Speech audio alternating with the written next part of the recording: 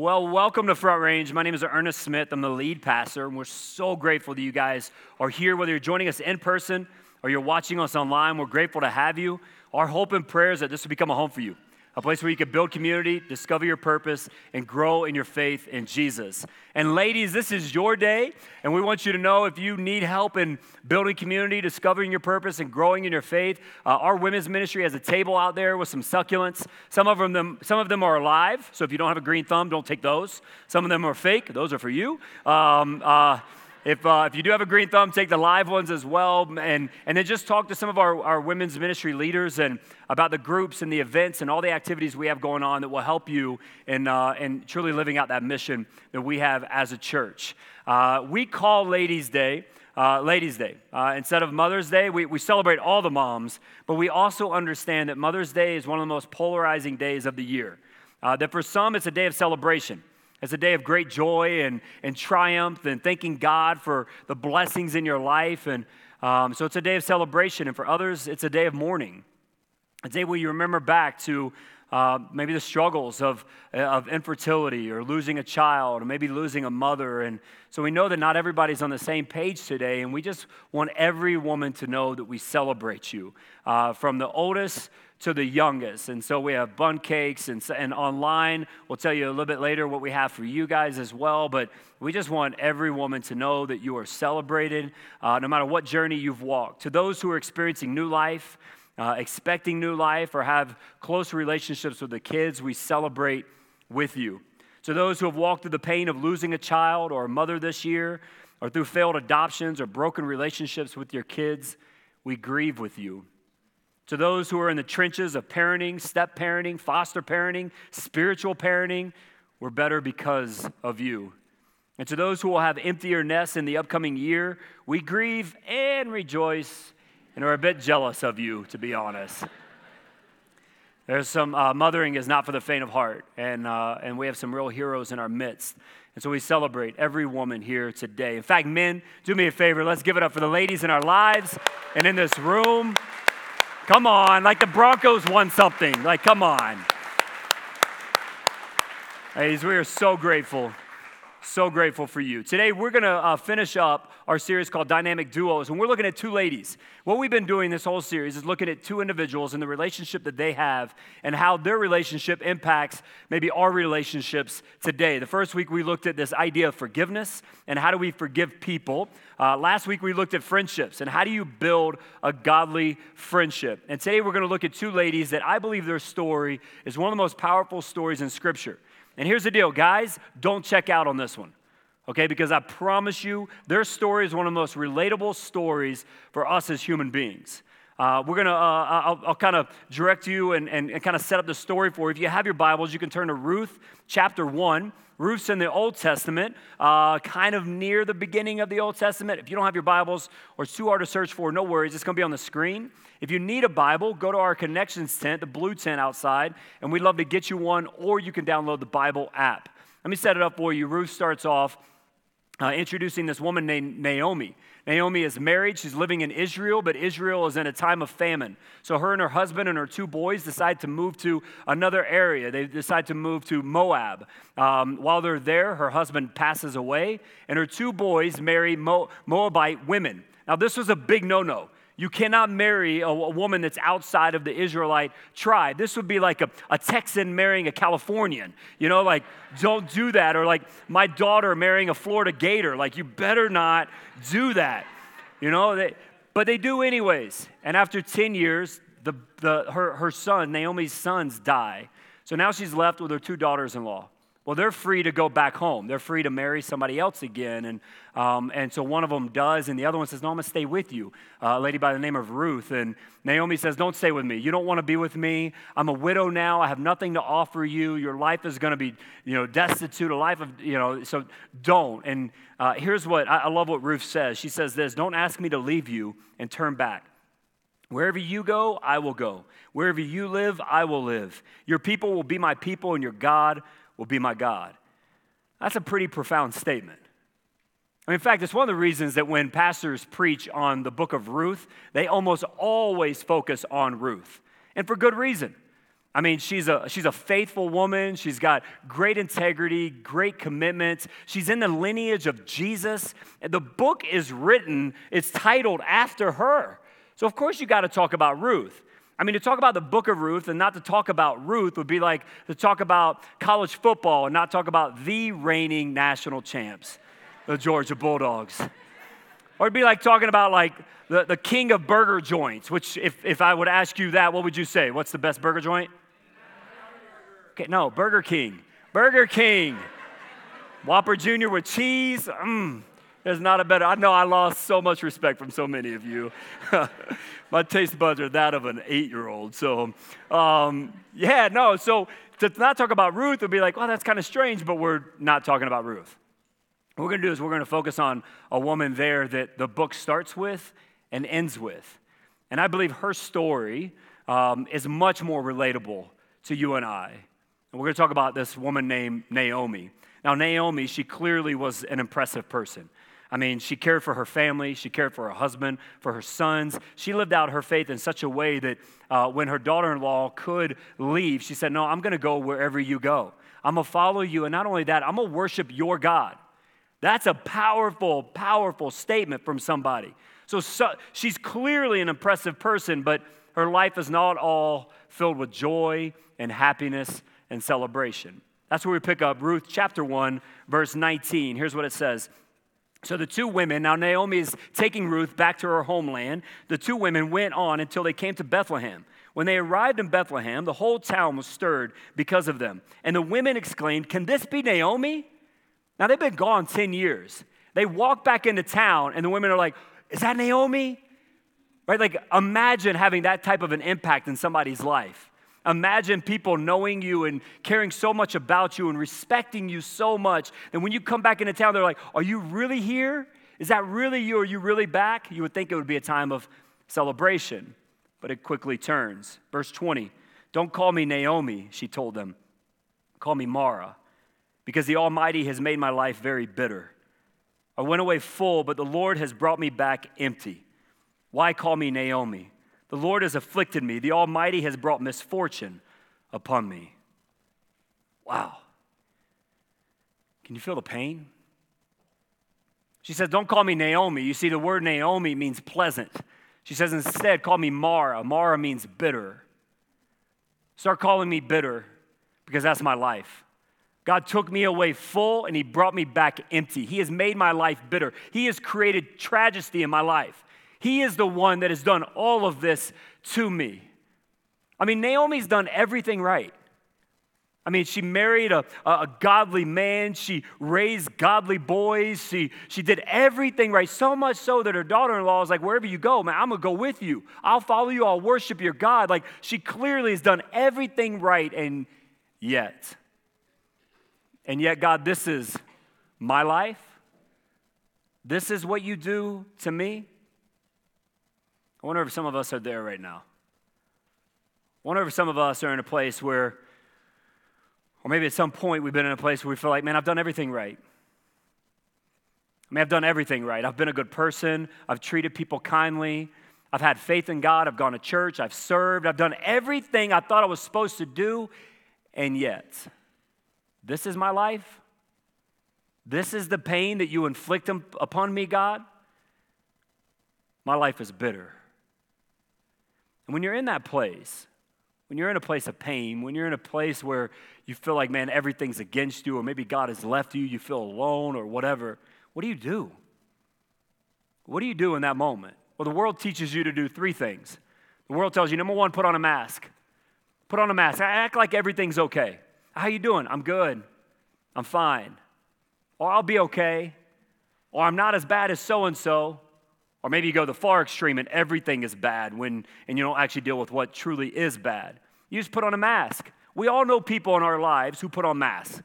Like all of us know somebody who won't tell you how they're actually doing. You're like, "Are you sure?" Like, "Yeah, I'm fine." Like, clearly you're not. We put on a mask. The world also teaches us to isolate. Tells us, man, just go be by yourself. Just go be alone. This is my temptation. My temptation is to isolate. Like if everything seems against me, if I'm walking through some painful experiences, my temptation is just, man, I just want to go in my room. I just want to watch sports, watch Netflix, leave me alone. Don't text me, don't call me. Just leave me alone. I'll be by myself and I'll get over this eventually. So maybe you put on a mask. The world teaches you to isolate. The other thing the world teaches you to do is just focus on yourself. Focus on your happiness. I mean, if everybody else is a little crazy, then I'll just focus on me. If everybody else is creating issues and chaos in my life, then I'll just focus on my happiness, on my well-being, on what I need to do, and I won't worry about everybody else. And at first glance, that seems like the right thing to do. I mean, it seems like the right thing to do is just focus on you, and yet maybe that's not exactly the way toward healing. You see, the world tells you to put on a mask, to isolate. It tells you to just focus on you, and I would ask the question, how's that working out for us? I mean, how's that working out for our society? How's that working out for you and I individually? You see, when we put on masks and we isolate and we only focus on ourselves, that we think that it'll relieve the problem, but it just creates more problems and more pain, more brokenness in our lives. It's never the way forward. It's never the way toward healing. It's never the way toward receiving the hope that God has for us. That's not what Naomi did. And in fact, we see in Naomi's story at the end of the book of Ruth, we see her in a place of joy. We see her in a place of purpose. Like things have been restored to her somehow. So how did she get there? I mean, it's just one flip of the page. What happened in that one flip of the page that she got to a place of healing in her life? What did she do? Well, she did three things. And they're contrary to what the world tells us to do. Number one, she was real. She was real. I love this verse 20. We already read it, but it says this, don't call me Naomi. Don't call me pleasant. Call me Mara. Call me bitter. Because the Almighty has made my life very bitter. Imagine saying that to somebody. Imagine like you come into church and I'm over by the cafe and I'm getting my water and some snacks and you walk over like, hey, Pastor Ernest, how you doing? Like, life is terrible. Don't call me Pastor Ernest. Call me bitter. Call me miserable. You'd be like, okay, I just wanted coffee, none of us would do that. That seems so strange. It seems so out of the way. We're taught to be cordial, to act like everything's okay, to not bother people with your problems, not put your problems on someone else. They got enough problems of their own. So we're taught just to isolate ourselves, just to wear a mask. Don't be real. But if you're not real, you don't get the healing. If you can't actually be real about what you're walking through and what you're dealing with, then you'll never find healing in your life. It makes me think of a story in my life about three or 4 years ago. I was dealing with some sicknesses, and it was in my stomach, and I didn't know what was going on. And I was dealing with it for months, but eventually got to a place where it was just too much. And so I'm super bright. And so I thought, well, I'm just going to stop eating. So on a Wednesday, I was like, I'm going to stop eating, and until the pain goes away, I won't eat again. So I woke up Saturday, still hadn't eaten, and my wife looked at me, and she said, you're yellow. I was like, don't call me chicken. She's like, no, like you're like literally yellow. Like your body is yellow. I'm like, I don't even know what that means. Is that bad? And she's a nurse. She's like, yeah. Like you need to go to the hospital now. This literally was our conversation. Okay, babe, I will, but Georgia plays at 1, so I'll go after the game. So Georgia got into the fourth quarter. They were getting destroyed, and so I went to the hospital, and my kidneys were shutting down. I was having some major issues. They put me into surgery, and I was able to finally get healed, but it wasn't until I was willing to recognize I had an issue, that there was actually a problem. Some of us right now, we're walking around life emotionally, mentally, spiritually, relationally, with issues going on that we're not willing to address. We're not willing to say, hey, I might need a little help. And maybe I could use a doctor in my life. Maybe I could use a friend in my life. You have to be real. My prayer is that you would discover that this place is a place where you can be real. That you can be who you are and what you're dealing with, what you're going through. There's not going to be judgment on that. There's going to be acceptance and hopefully caring and ultimately healing. So what did Naomi do? She was real. The second thing she did, she went back. She went back. When Naomi found herself alone, she found herself in a place of pain. She didn't go to the next town. She didn't move on to the next adventure. What she did, she went back. Went back to what? She went back to community. She went back to the place where she knew people cared about her. She went back to people who knew her story, who knew that she had walked through some painful things over the years, and yet they were willing to be with her and to accept her. The people that she was willing to say, hey, don't call me Naomi anymore because my life is bitter and God has done this to me. And they didn't say, oh, I can't believe you would act that way. You don't have faith or whatever. They said, we'll accept you. We'll receive you. She went back to her community. She also went back to her faith. Even in her willingness to be real with God and say, man, this is what I'm walking through and this is what I'm dealing with, she still went back to her faith. Why? Because she remembered the stories. She remembered that God had done these miraculous things, that God was faithful, that God was good, that God had done some great things to the Israelite people, that God had done some incredible things to her own people. So she was able to go back and go, man, if God was faithful then, maybe he'll be faithful now. One of the saddest things that I see as a pastor is when people are walking through some painful moments in their lives, they begin to pull away, to isolate themselves. They pull away from community. They pull away from church. Ultimately, they pull away from God. They think, well, God did this to me, or, I can't be real and still be accepted or whatever. So they start to walk away from the very people that will receive them and the very God who loves them no matter what. And when you do that, you begin to isolate yourself. And when you isolate yourself, man, that's the place Satan wants you to be. Because then he can tell you more lies. He can get you to believe things and do things that you wouldn't do when you're healthy. You wouldn't do when you're in community. You wouldn't believe when you're in community. Don't pull away. You see, Naomi had stories that she could remember about what God had done. We have those same stories. We can look in God's word and be reminded of his faithfulness, be reminded of his power. But when you even forget that, when you forget what God has done in history, when you forget what God has done in your own life, the place that you can look when everything seems so dark that you can't even remember the faithfulness of God, look at the cross. Because the cross is the greatest reminder of what Christ has done for us, of God's faithfulness to you and I, that yet while we were still sinners, that while we were far from God, God loved you and I so much that he sent his only son to the cross to die for our sins, to pay the penalty that we deserve to pay. He died on the cross for us. So if things in your life look so dark and you're like, man, I can't even remember the last time God was faithful to me. I can't even remember the last time I saw the goodness of God in my life. Remember the cross. Because it's the cross that reminds us of God's faithfulness, of God's goodness, of God's great love for you. Return back. So what did Naomi do? She was real. She went back. And lastly, she invested in others. She invested in others. Here's a passage, just a short passage, but it's one that I've read, I don't know how many times, but I think I've kind of missed the significance of it until studying for this. It's Ruth chapter 3, verse 1. It says, one day Ruth's mother-in-law, Naomi, said to her, my daughter, I must find a home for you where you'll be well provided for. That seems like an easy one just to kind of overlook, but what she's saying I still need to invest in. Like, it's still my job. I still have a purpose to care about other people. I can't be so focused on me and my issues and my struggles that I forget about God placing other people in my life that I can care for them and their needs as well.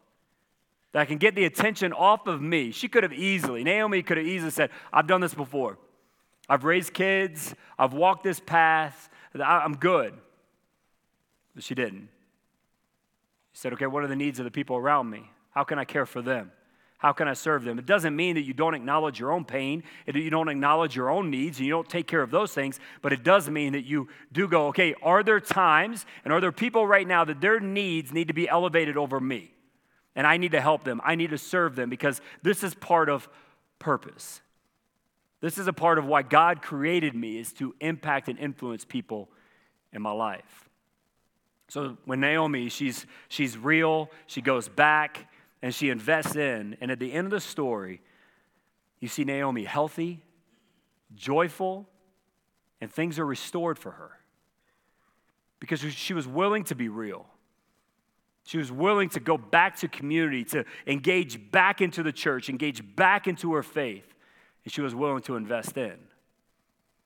I thought we'd show a video of some friends of ours. We asked them some questions this week just to walk through their journey. And if you've been around Front Range a long time, then you've probably met them before. If you haven't, a few weeks ago, I actually interviewed them and we prayed for their adoption to go through. And their adoption did go through, which is awesome. But I think sometimes when we see, thank you for that. I think sometimes when we see stories like that, we only focus on the end, like the redemption, the beautiful part of it. And we forget that everybody walks through something, that everybody has to walk through some mud and some pain and some hardship and all of that. And so I just asked them to share their story and their journey of faith with us. So take a look at this. My name's Steve, and this is my wife, Emily. We've been a part of Front Range since the beginning. We moved to Colorado 9 years ago. We've been married for almost 14 years, which is crazy. And we have currently 3 girls in our house. Atlee is 5, Revi is 3, and then we have a foster daughter who is almost 2. After Emily and I got married, we had a different perspective on when was going to be the right time to have kids. I guess we were married almost 7 years, I think, before we started trying. And we tried for about a year and nothing, so then decided to go down the route of going to an infertility doctor just to see if there was something going on. Basically, they just came up with, we don't have any explanation, there's no reason why. But they did suggest that we could try a procedure. So we did that procedure and got pregnant with twins and miscarried them at 8 weeks. That was the hardest thing we'd experienced, I think, in life up until that point.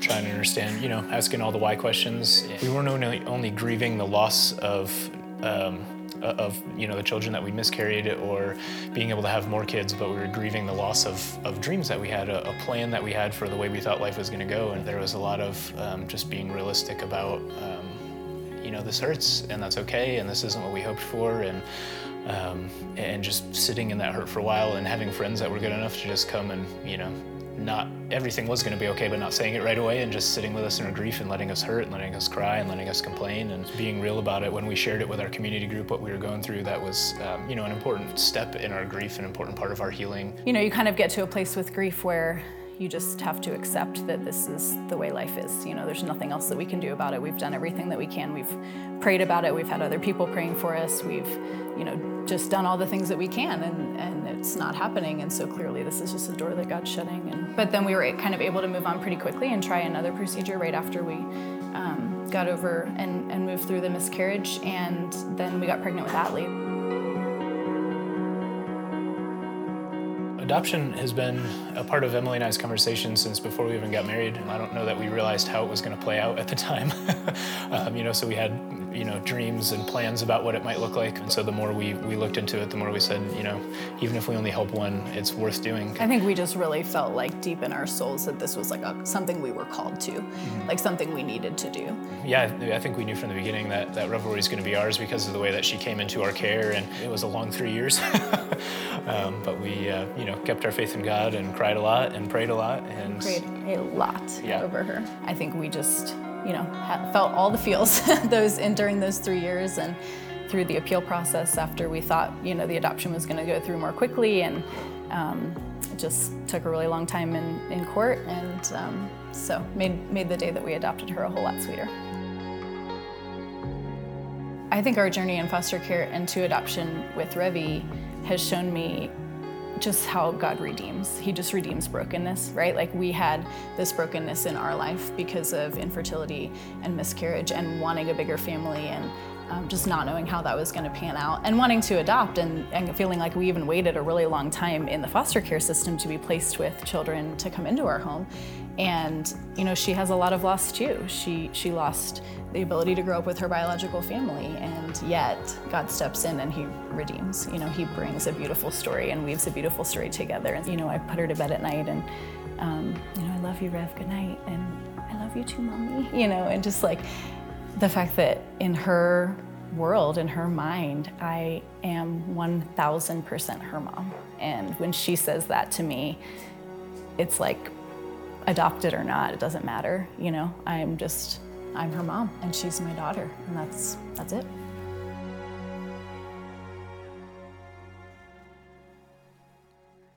So where do you find yourself today? I think there's like two different perspectives we can have when we walk through hardship and pain and tragedy in our lives. We can have the mindset that Naomi had at the very beginning, where she said, all of these things have happened and I've done everything right. I mean, I was a good person and this, and yet, God, you did this to me. Or we can say, okay, this is what's happened in my life. This is the trial and the pain and the hardship, and yet, God is faithful, and He is good, and He is loving, and He will restore, He will redeem. That's the beautiful thing about our God, is that He promises to restore things. I mean, that's what the cross reminds us, is that God came to restore. God came to redeem that which was broken and lost. That God can do that, and God will do that. How He does it may not be in our way. When He does it may not be in our timing, but He will. We can trust in that truth. So where are you today? Maybe for some of us, we are in a place where we just need to be real. Maybe we've been walking through some things and we haven't told a whole lot of people in our lives, but there's some people in our lives that, man, love us and will pray for us and will care for us in the moment that we're in right now. And everything's okay, everything's fine, or maybe you're on the opposite side where everything is bad all the time. And either way, you're not dealing with the actual issues. You're not being real with where you currently are, the situations you're walking through. Maybe for some of us, that's where we are today. And God's saying, find those people. Be real with them. Be real with them. Trust them with your story. Maybe for some of us, it's that returning back. Maybe that's the step that we're to take today. Maybe it's returning back to community. Turning back to those who love us, those who care for us. Maybe for some of us, it's returning back to church. Maybe like we haven't been to church in a long time, or we haven't been to church in months or years, or whatever the case may be, and God's going, return back. Maybe it's return back in your faith. Maybe the step today is not thinking that, man, you're going to have all the questions answered and no more doubts in your faith or anything like that, but it's simply saying, okay, God's drawing me to come home. He's calling me into His presence, and today I'm going to trust in Him. Today I'm going to kind of renew my faith in God. And if that's where you are, you know you came into this place just feeling far from God. I gave an opportunity last service, like, hey, man, if you feel far from God and you want to return back, you want to restore your faith in Him and trust in Him again, just raise your hand. I'm going to give you a chance here in a minute to do the same thing, but man, so many hands went up. So maybe that's where you are right now. Maybe that's where you are. Maybe for some of us, it's going, okay, I need to invest in somebody. I've been long enough focused on me. I need to give. And maybe it's not in a big way, like through adoption and foster. Maybe it is. Maybe it's simply by just serving. Serving one other person around you that's in need. It's not attached to your job. It's not attached to you getting paid. It's just you simply going, how can I serve somebody else? How can I care for the needs of somebody else? What's your step today?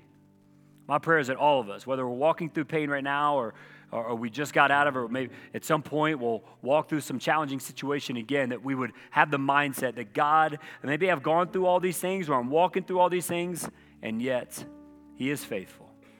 He is good. And I will trust that He will restore and redeem this. Let's pray. Father, we come before You, and I thank You so much, God, for Your word. I thank You for Ruth and Naomi's story. God, I thank You for the faithfulness of Ruth and her willingness to sacrifice everything to follow her mother-in-law. But man, for Naomi, I thank You for her example, and God, just how our story can be seen in her story. That God, our pain can be seen in her pain. But God, I firmly believe that our restoration and our redemption can be seen in her restoration, her redemption.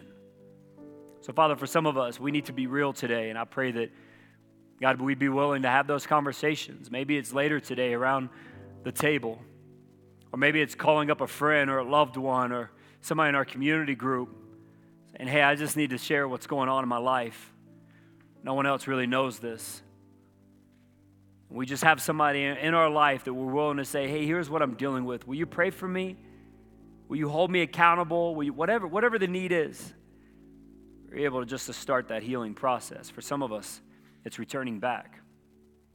For some of us, it's making a commitment today to go, okay, I got to make community a greater priority. I've got to make church a greater priority. For some of us, it's returning back to our faith. For some of us, that's where we know we are right now. That we came into this place feeling far from God, feeling distant from Him. And He's saying, come home today. You're not going to have all your questions answered. You might still wrestle with some doubts. Doesn't mean that all your pain's going to go away, but it means that you recognize that, man, God's bigger. God's greater. And God has never left you. Today, you just want to come home.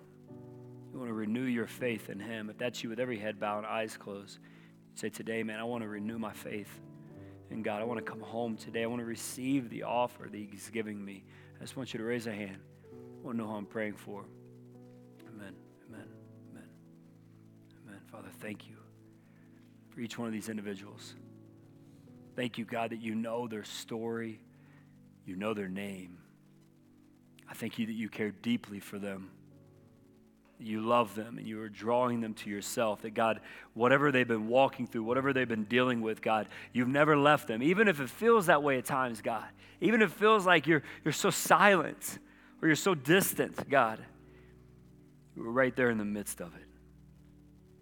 So, Father, as we turn our hearts back to you, Father, renew us. Give us hope, God. Give us exactly what we need in this moment. And then for all of us, God, tell us what our next steps are to invest in others. Where life isn't all about us, God, and what we're dealing with, but God, we can look out and go, man, how can I serve somebody else? Maybe it's as simple as a handshake at church and being a greeter of some sort, or maybe it's going through the process of adoption and foster, whatever, or anything else in between. But God, tell us what our next step is to invest in somebody else. Father, we thank you. We thank you for the story of Naomi. We thank you that her life and her story was redeemed, that ours will as well. In Jesus' name, amen.